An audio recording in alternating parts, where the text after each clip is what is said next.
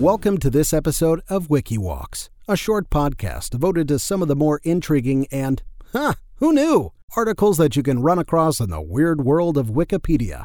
I'm your host, Chris Grismer. Well, hey gang, what's up? It's been a minute. I'll try and get more episodes out.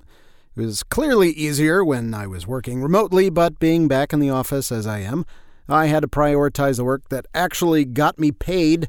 Unless, of course, you want to donate to the podcast to such a degree that I can go full-time, in which case, I believe in you. Si se puede.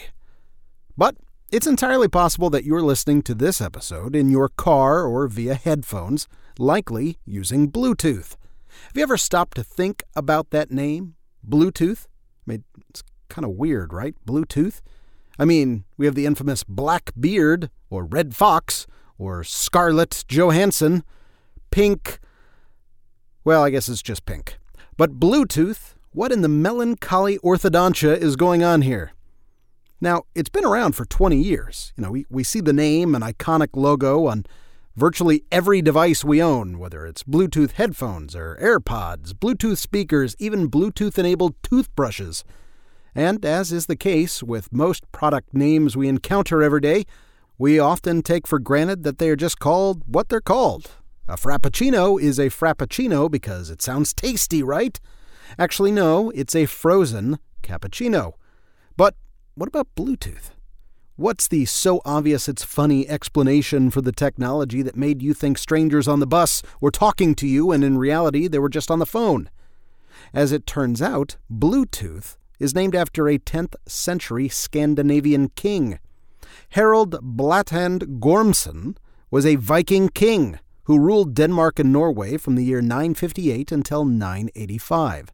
There are many accomplishments credited to him, but greatest of all is that he united Denmark and Norway under his rule.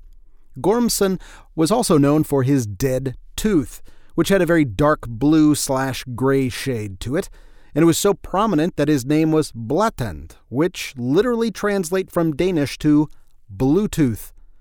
But what could this possibly have to do with a wireless technology that lets you use a hands-free headset while you drive? Well, fast forward a little over 1,000 years to 1996, and short-range radio technology was in its very early stages. Intel had a program called BizRF, the Swedish telecommunications company Ericsson had MC-Link, and Nokia had low-power RF. The three powerhouses quickly recognized that the best way to drive the technology forward within the industry and avoid fragmentation would be to create a single wireless standard. In December of that year, representatives from each group met at the Ericsson plant in Lund, Sweden, to plan their industry-standard technology. But before they could get started, however, they decided that they needed a code name for the project while it was in development. Intel representatives suggested that the temporary name be Bluetooth, and his reasoning was simple. King Harald the Bluetooth was famous for uniting Scandinavia, just as we intended to unite the PC and cellular industries with a short-range wireless link, he had written in a blog post. And later on, when the technology was nearly finalized and it was time to choose a permanent name, they explained that Bluetooth wasn't even in the running for the actual title. The top contenders were RadioWire, the Intel proposal, and PAN for Personal Area Networking, which was the IBM proposal.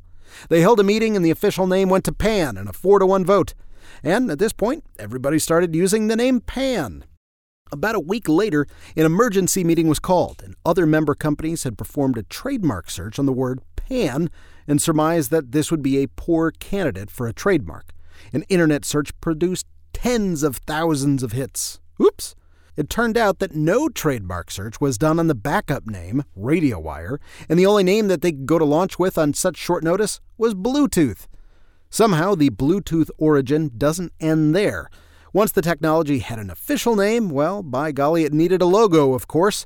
But isn't the Bluetooth logo just a pointy letter B written in a weird 90s font? I imagine that's probably what's going through your head as you're trying to find something that has that logo as I'm explaining it. But no, it's not. That B logo is actually old King Blathand's initials, written in ancient Danish runes. So, there you have it. Bluetooth is called Bluetooth because its developers were big history nerds. Perhaps fans of this show? Maybe? No? And they couldn't come up with a better idea at the last minute. So, I hope this bizarre origin story not only blew your tooth, but also your mind.